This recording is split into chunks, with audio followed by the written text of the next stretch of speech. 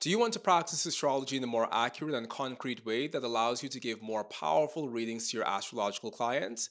Then join us for our upcoming Uranian Astrology for Practicing Astrologers immersion, which begins this January 30th, 2024. You can find out more information by checking out the link down below in the description box. Hey there, everyone. Mychal Brian here from the Oracular School of Astrology with yet another question and answer segment where practicing astrologers bring me their questions and I provide them answers based on my astrological practice.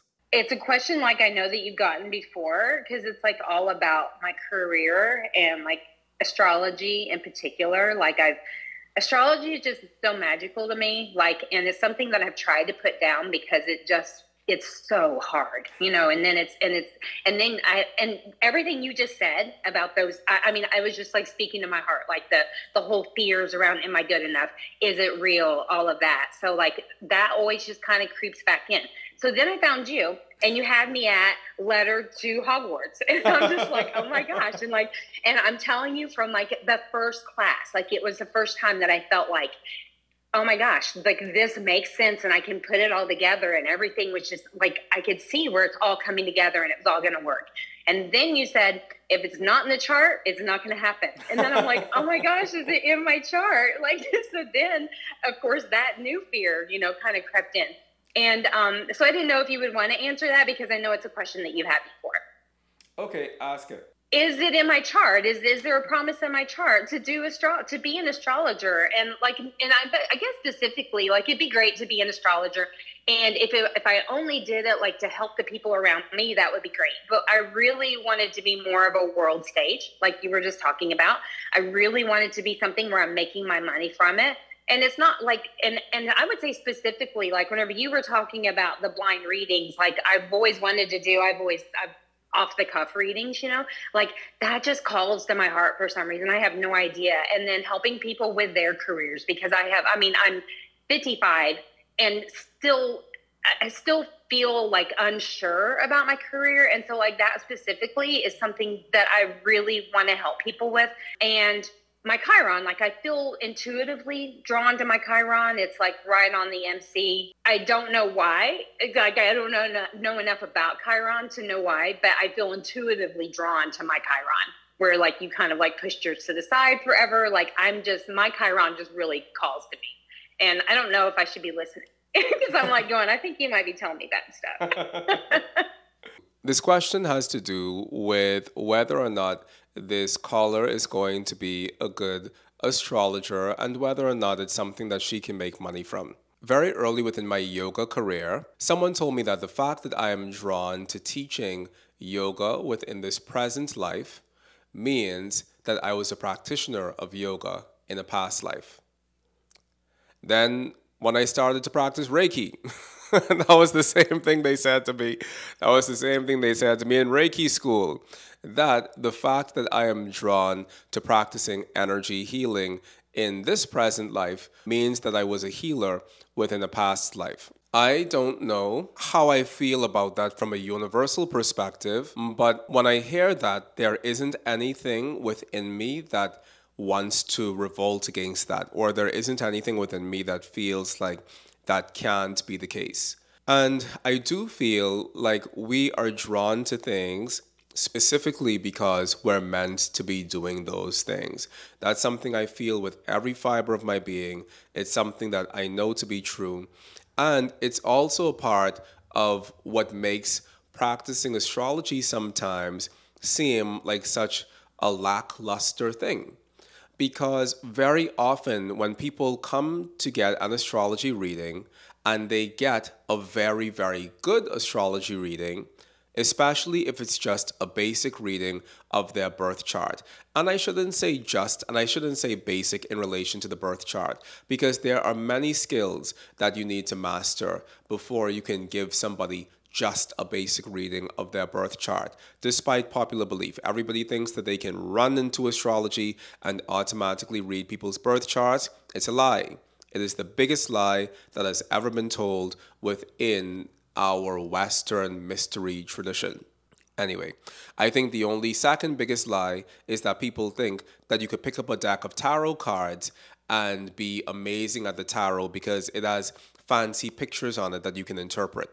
These are lies. These are abominable fallacies that actually don't do justice to either of these traditions, whether the tradition of pure astrology or the tradition of tarot. I don't see anyone picking up the I Ching and saying that you can use the I Ching in an intuitive way. I don't see anybody even picking up geomancy in the West, which only has 16 geomantic figures, whereas the I Ching from China has 64 hexagrams. But the point is, we only tend to have this feeling of being able to do a spiritual thing easily when that thing has been dumbed down for us. And truthfully, astrology lends itself to some level of dumbing down. When you talk about 4 elements and 7 planets and 12 houses and all of this stuff, the brain finds ways to dumb that down in order to make it easily digestible to a wider public.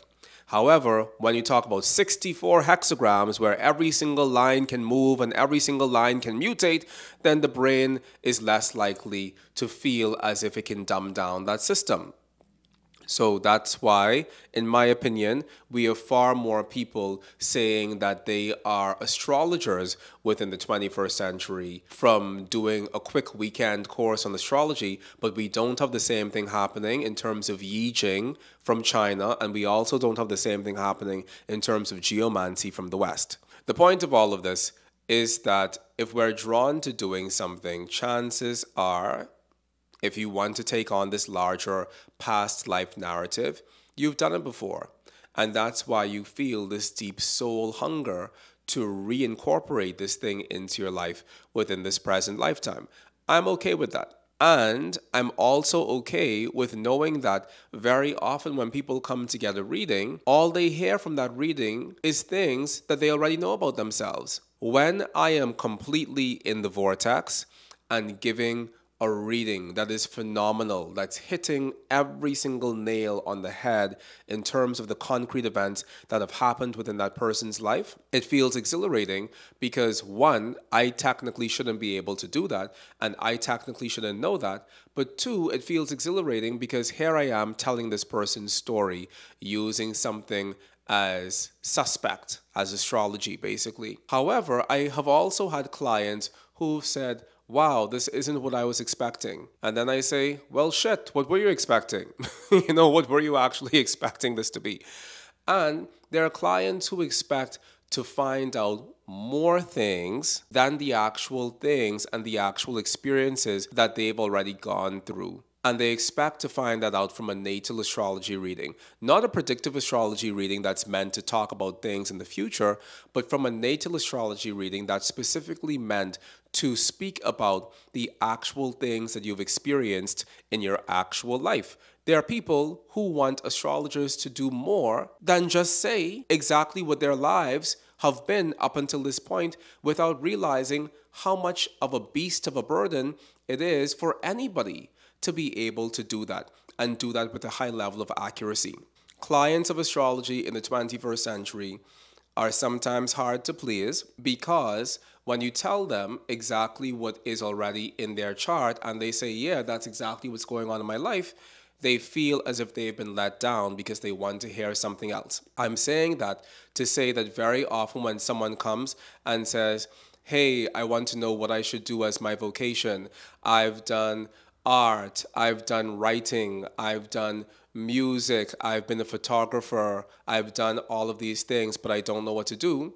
When you go to their chart and look for their vocational promise, in their chart, you will see art, you will see writing, you will see music, you will see photography. And the reason why we see these things is because in the words of world famous astrologer Anne Ortley, if it's in your heart, it's in your chart. There is nothing that you can want to be or do or desire to be or do in this lifetime that isn't already present within your chart. So there have been a few episode recordings of Mychal Fix My Stars where people have asked, hey, am I going to be a great astrologer? And for the most part, amongst the majority of those callers, I said, yeah, look at it. It's in your chart. Here it is in your chart. Your community is going to be a community of astrologers. Here it is in your chart. You have the Mercury square Uranus. It's exact. You have the mind that has the ability to do the gymnastics to be a good astrologer. Here it is. You have the rule of the first house in the ninth house, or the rule of the ninth house in the first house. Here it is. You have the rule of the 10th house in the ninth house, the rule of the ninth house in the 10th house. You're going to be a good astrologer. And the reason for this is because if it's something that you naturally have a gravitational pull towards, there is nothing in our lives that we gravitate towards that doesn't have the root of that gravity in our natal promise. There is nothing in our lives that we feel magnetized towards that isn't already existing within our astrological blueprint that we came into this world with. There is no urge that you could feel strongly in the entire universe that isn't already in your natal chart, for better or for worse. So to this question of whether or not this caller has an astrology appropriate chart, there's a very high likelihood that she does. Now, there's something else that we need in order to be good astrologers that I'm not actually sure you could see in the chart. And Miyamoto Musashi, who was a Japanese samurai and master swordsman from the Renaissance period, called this being able to see out of both corners of our eyes. Within his philosophy, a samurai needed to be able to see exactly what was in the front of him at all times, but that samurai also had to create or build within himself a sense of proprioception, or a sense of being able to see and sense what was on either side of him and even behind him without moving his eyes from his fixed target in the front of him. And I believe that that is a skill that we need in order to be extraordinary astrologers. The reality is that within any field, there are going to be people who rise to the top of that field as being extraordinary practitioners within that field. And then there are going to be people who are just average practitioners within that field. And it doesn't say that you can't get a lot of value from a person who's an average practitioner. But within a generation, there are a handful of people who represent the highest height to which we can aspire within any field. Many people enter the Olympics. Only one person wins the gold medal. And so I think that within the context of astrology, a lot of us need to give ourselves a lot more latitude and realize that we don't have to be the best in order to still be good. And I think that that's a very important thing for us to have, because fundamentally astrology is a skill. And any skill is learnable, any skill is demonstrable, any skill is transferable. Astrology is a skill. At one very real level, astrology and being a good astrologer isn't that different from learning how to play the piano. The point within that is that not all of us are going to play the piano like Beethoven. Not all of us are going to create a sonata like Mozart. And so we have to give ourselves the space to realize that we can become extraordinary within our chosen field. And if you already feel a gravitational pull towards practicing astrology, then chances are you are meant to be an astrologer within this lifetime. And I think the reality of your astrology practice on the ground is going to tell you what astrological arena is the best arena for you to be in. Some doctors are extraordinary at surgery. Other doctors aren't good at surgery whatsoever, and so they go into another non-surgical field, because just because you're a doctor doesn't mean that you're going to be a neurosurgeon. And the same thing is true in terms of astrology. Astrology is a vast field, and there are many opportunities for us to practice astrology today, and you can decide which one of those areas works best for you. Maybe you have a natural inclination towards vocation and talking to people about their job in general, and that's something that you do very well.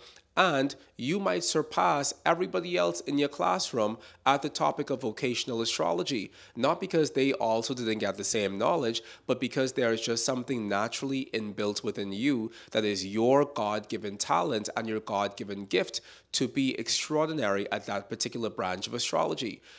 At the same time, you might suck at medical astrology, and that's completely okay as well.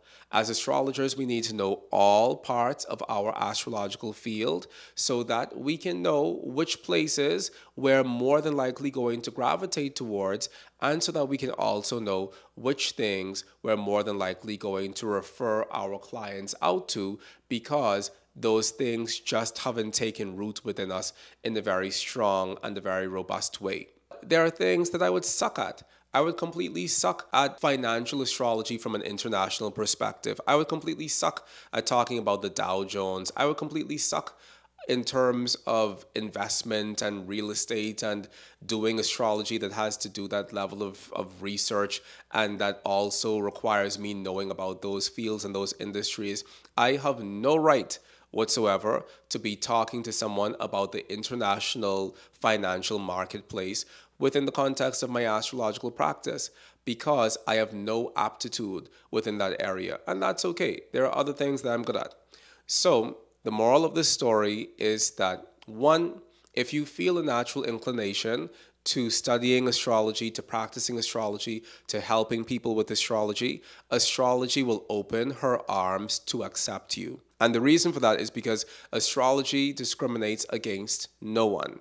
Astrology is dying at this moment to have more people come within her embrace so that they can help to spread this light of astral wisdom with more and more people within the world around us. Astrology is hungry for people to come and learn her secrets and learn her wisdom so that they can share it with other people. So astrology accepts you. If no one else in this world accepts you, astrology as a subject accepts you. And I think that it behooves you as a person coming into astrology to, one, study astrology well so that there are no holes within your knowledge, but also study astrology in such a way whereas you become more and more clear in terms of what specific area of astrology you're going to focus on and what specific area of astrology you're going to dedicate your life to, because we need clearer, sharper astrologers who, one, know everything about astrology in general, but two, within that general knowledge, also know how to help people specifically within given fields that they themselves gravitate towards. So, if you're listening to the Oraculos podcast, if you've spent more than $500 on your astrological library, if you go on Amazon and just look up astrology books to buy, even though you never read them, if you go to astrology conferences and take every astrology course and have studied astrology for all your life and love astrology, and astrology is tattooed within every fiber of your being, then astrology is also tattooed within your chart. So, be it resolved, if you're here right now, you're meant to be an astrologer, and it's up to you to figure out what specific style or what specific branch of astrology you want to apply yourself to. That makes perfect sense. The perfect answer. Yeah. And so I think someone said in the chat that they had the same question and maybe we're asking the wrong questions. And I'm like, that just seems so true. But yeah, thank you so much. I don't even it's like I don't even need you to look now, because it feels what you say just speaks to my heart, and I know that it's true, and it just makes me so thankful. I can't believe I found you and I'm in class with you. So I am so happy. You're very, very welcome. If you've enjoyed today's show, then please remember to hit subscribe down below. I'm currently on a mission to get 12,000 subscribers across all platforms, which includes YouTube, Apple Podcasts, and Spotify by the end of November 2023. And it's a tall order, but I'm pretty sure we can do it because we make some really good astrological content here on the Oraculos podcast. So please remember to hit subscribe down below, hit the notification bell so that you receive notifications of when we come out with these episodes on a daily basis, and please share the Oraculos podcast with your other astrologically minded friends so that more and more people can know about the amazing work that we're doing over here on the Oraculos podcast.